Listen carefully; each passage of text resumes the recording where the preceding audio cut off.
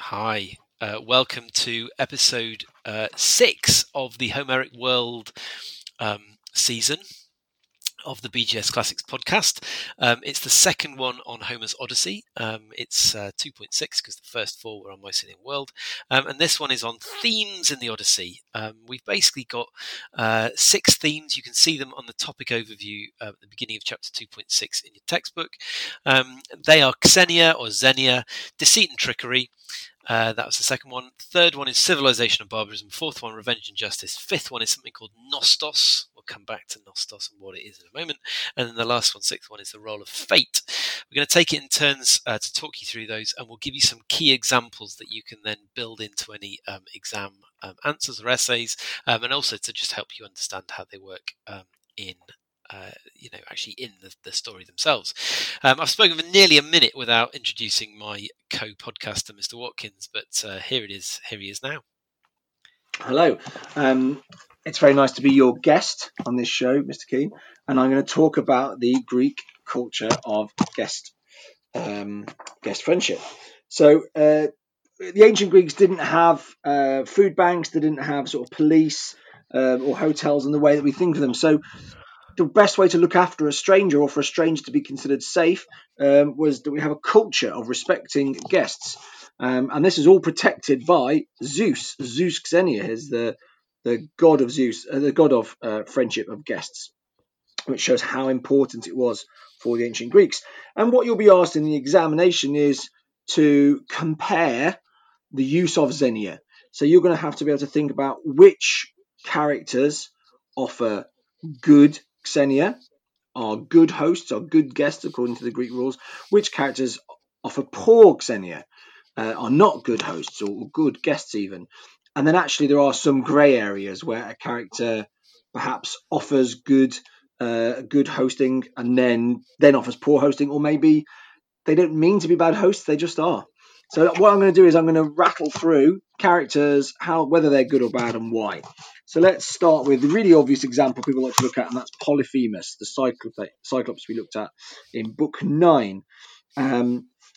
Odysseus and his men arrive in his cave. They eat his cheese. It would be expected of Polyphemus, as these guys are washed, on their shore looking for support, to allow them to eat some of his cheese, to look after them, to offer them a bath,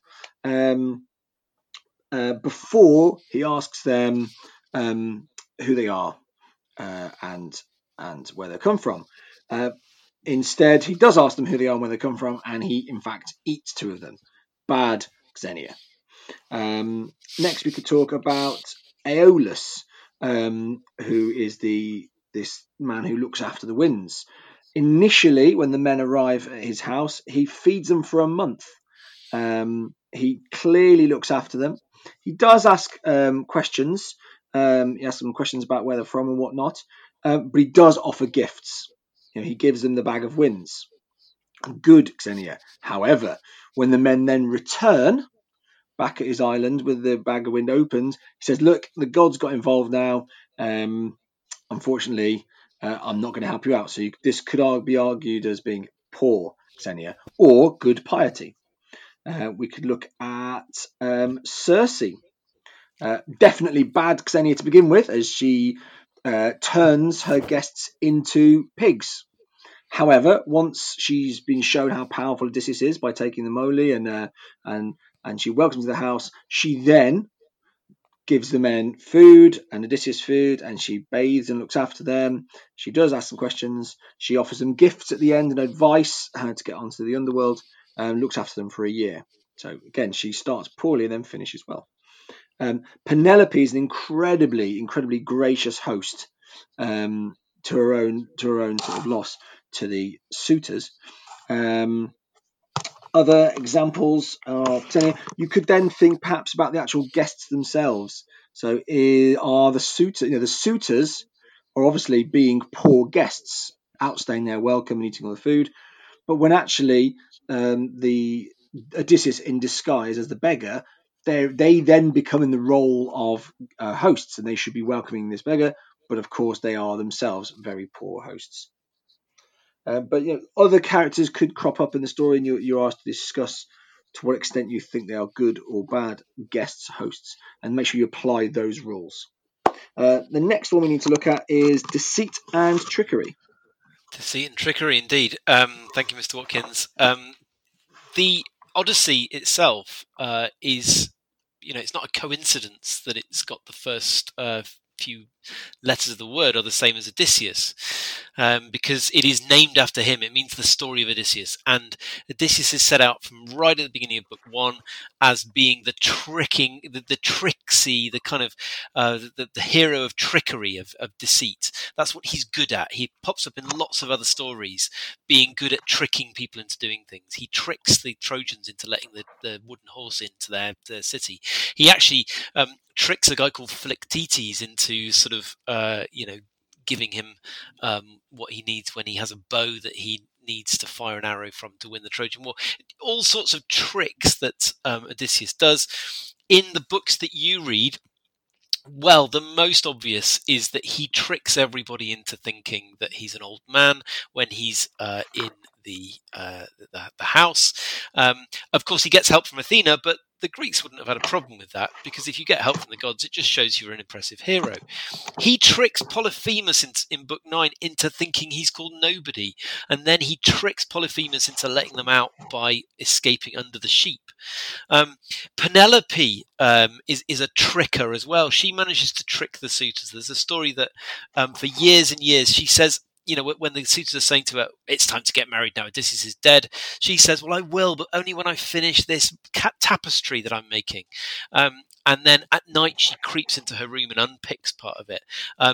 When Odysseus, at the very, very end of the book, of the Odyssey, right after the bit that you read, when Odysseus says to her, look, it really is me, it's Odysseus, I'm home, she says, are you sure? And she's sort of worried about trickery and deceit. And he then says to her, well, tell you what, Penelope, just while you're deciding, why don't you get the old bed from your room down and put it in the front room, and I'll sleep on the bed there. And she says, you know that you can't do that because it's actually built into a tree that's sort of part of the house, and so she was sort of trying to kind of to trick him into into kind of owning up he's not Odysseus. Because she's still not quite sure. So lots and lots of trickery and deceit going on. It's mainly Odysseus doing the trickery and deceit. There is a bit of Penelope, that they are kind of quite well suited to each other. They're both quite good at trickery and cunning. But if you're going to talk about deceit and trickery, the key one is Odysseus. The other thing to mention, it is mentioned in the textbook, but of course the whole of book 9 and 10 could be a trick, because it's Odysseus telling the story of the Cyclops, Odysseus telling the story of the Laestrygonians and Circe and Aeolus. It might be that he's just made it up. And the reason that Homer has him tell that story is because we then have to kind of wonder about it. If you ever read any other novels in which you get the idea of the unreliable narrator, that partly goes back to this Homeric idea of Odysseus as telling that story. So that's deceit and trickery. It's a really important thing to bring out. And the next one we're going to look at is civilization and barbarism, Mr. Watkins. So obviously this is a theme you're familiar with from your study of myth and religion, particularly in the on the module on symbols of power. But civilization and barbarism, if there are questions in the exam about comparing civilization and barbarism, absolutely you can bring in what we discussed in Xenia a minute or two ago. But think of what examples do we have of civilization, the Greek civilization. So we have Ithaca, the land of Odysseus, which has clear structure and command order. It has a king who's in charge. It has people underneath that. It has specific jobs for specific people. There are slaves who have to look after swine, cattle, goats. There is a palace, which is the center of power. And these are the symbols of a civilized society. You could also then talk about the Phaeacians under King Alcinous, that paradigm of Xenia, who looks after, who hosts Odysseus so well. And they have a clearly defined societal order with a king on top and moral examples in his wife Aratea and his daughter Nausicaa. and slaves underneath who have jobs that they do. Now, the examples of barbarism, savagery, are with our two cannibalistic cultures, and that is the Cyclopes and the Lystrygonians. So clearly, eating humans, they both eat some of Odysseus' crew, is barbaric. It is in contrast to a civilized world. But it's a little bit more complex than that. The examiner wants you to be aware of sort of shades. So absolutely, the Lystrygonians' behaviour is barbaric. They eat people. But when we arrive on their island, before we realise they're monstrous cannibals or giants, what we first of all we see is a wagon, a well-worn track suggesting transport, civilization. We see Antiphates' daughter fetching water from a well. They have infrastructure in place. They even have a high-ceilinged assembly hall. Now, the high ceilings might be foreboding of something to come, but having a meeting place clearly indicative of a civilized society. Of course, when they then start spearing men like fish and eating them, they become barbaric. Again, with Polyphemus, the Cyclops, he lives in a cave. The Cyclopes do not build ships, and they do not grow crops. So they are clearly barbaric, and of course he eats men. But there are little moments of tenderness where an order in Polyphemus' life where he milks the sheep and he puts each baby lamb with its ewe mother. So do beware of those shades of grey of barbarism and civilization. The next theme for you to discuss is, of course, revenge and justice. And it links in really nicely to what you've just been talking about, Mr. Watkins, because you said shades of grey when it comes to barbarism. There is one event that happens in the books of the Odyssey you read that causes a lot of people who read it, real kind of problems in terms of how you deal with it. And that is what happens to what are called the maids at the end. Now, if that happened in a modern day novel, the stringing up of some women, who really haven't done anything more than sort of, reacting to these terrible suitors and sort of trying to have a bit of fun. They are then hanged by the neck until their feet stop twitching. You might think of it as barbarism, but the ancient Greeks think of it, I think, a lot more as this idea of justice, as an idea of revenge. They've been disloyal to Odysseus, and so therefore they must be punished. I suspect the Greeks might have actually felt a little bit of a shade of grey anyway, and they might have felt that what Odysseus did was over the top, and that's a complex character. But nonetheless, there is an element of, well, it is justice. I'm going to mention one other thing when it comes to justice and revenge in the Odyssey, and that is Polyphemus. At the end of Book 9, Odysseus has done terrible things to him. Yes, you can argue, of course, that Odysseus did what he had to get his men out of there when the Cyclops started eating them. But to basically ruin his life as part of that and then shout at him these insults, there's an element of, well, he needs to get revenge. And, of course, the revenge he gets is a pretty extreme revenge because his father Poseidon, Polyphemus' father Poseidon, basically makes Odysseus' life pretty miserable, and he only just gets home in one piece, really, to Ithaca. So there is a real sense going right the way through the Odyssey of revenge and justice. The Greeks even had a goddess of revenge, Nemesis, and interestingly, the Romans took on this idea of the goddess of revenge, Nemesis, and they used to have a shrine to Nemesis in their amphitheatres. But that's going off onto a different topic, which I don't want to get sidetracked onto. Clearly, the ancient Greek and Roman world had a really strong idea of the importance of revenge and justice. If you're interested in that, by the way, follow the story of Agamemnon and look at some of the tragedies and the stories of what happened to Agamemnon, and then what happened to the people who avenge his death later on. The Greeks loved that idea. And that leads us on next to the idea of nostos. Now, nostos is a Greek word. Mr. Watkins is going to talk you through what it means and how it relates to the books of the Odyssey that you read. Great. This is a nice short one because nostos just means homecoming, or more specifically, the desire to return to your homeland. In fact, we have the word nostalgia in English, which is a pain felt from missing home. So it's an idea that we're familiar with. And it's the overarching theme. It's the mission of Odysseus is he's trying to get home. Him and his men have been fighting in Troy for 10 years. And then they've been traveling home. Odysseus has been traveling home for another 10 years. And this Odyssey is his 10-year journey home. But we can therefore, if we see his overall movement, his overall desire as one to get home, we can then see anything that gets in the way as being an impediment to that nostos. So the lotus eaters seem quite a harmless bunch, mindlessly drifting around, eating their lotus and forgetting anything else, losing all their desire to move on. But actually, the risk there is in eating the lotus, you lose your desire to go home. Similarly, when Odysseus and his men get so close, they get so close to Ithaca when they have the bag of winds, that tantalizing moment when they can see Ithaca is so painful because nostos is such an overarching theme of the Odyssey. They can see home, and then all of a sudden the winds are open and they are sent back all the way they came from. But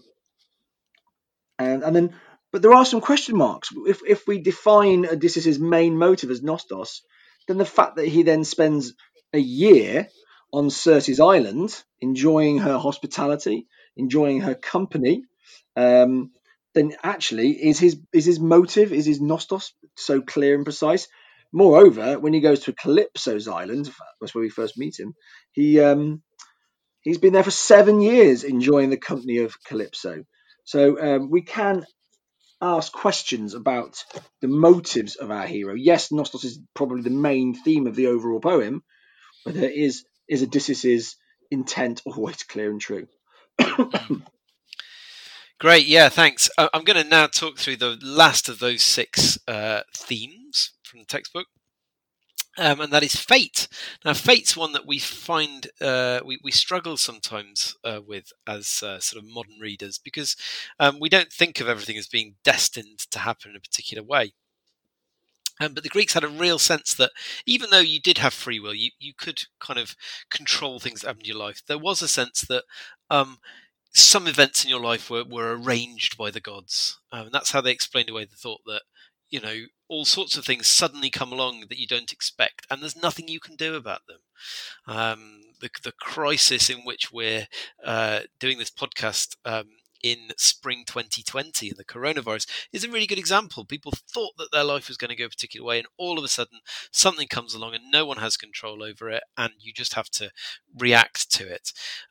And the Greeks were very aware of that. Odysseus' fate, it's not fair for Odysseus to have to go through what he goes through, and yet it's just what the gods have done. Why they've done that? Well, you can't question the gods like that. So therefore, there are lots of things.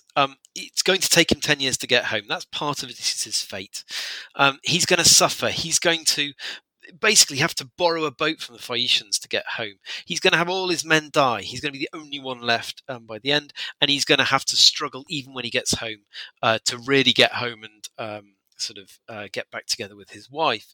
So lots of those things are about fate, but it's really odd because at times things are described as being Odysseus' fault.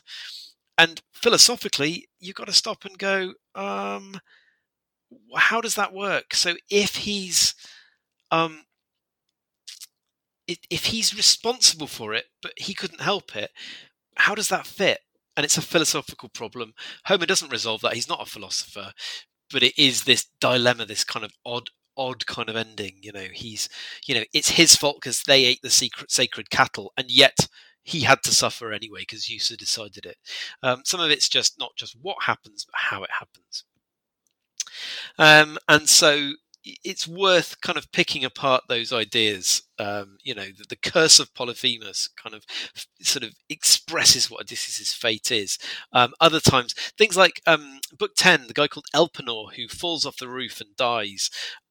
Is that Odysseus' fault? Is it fate that was going to happen? Little things, big things. A lot of them are destined to happen, are fated to happen. There's nothing anyone can do to change that.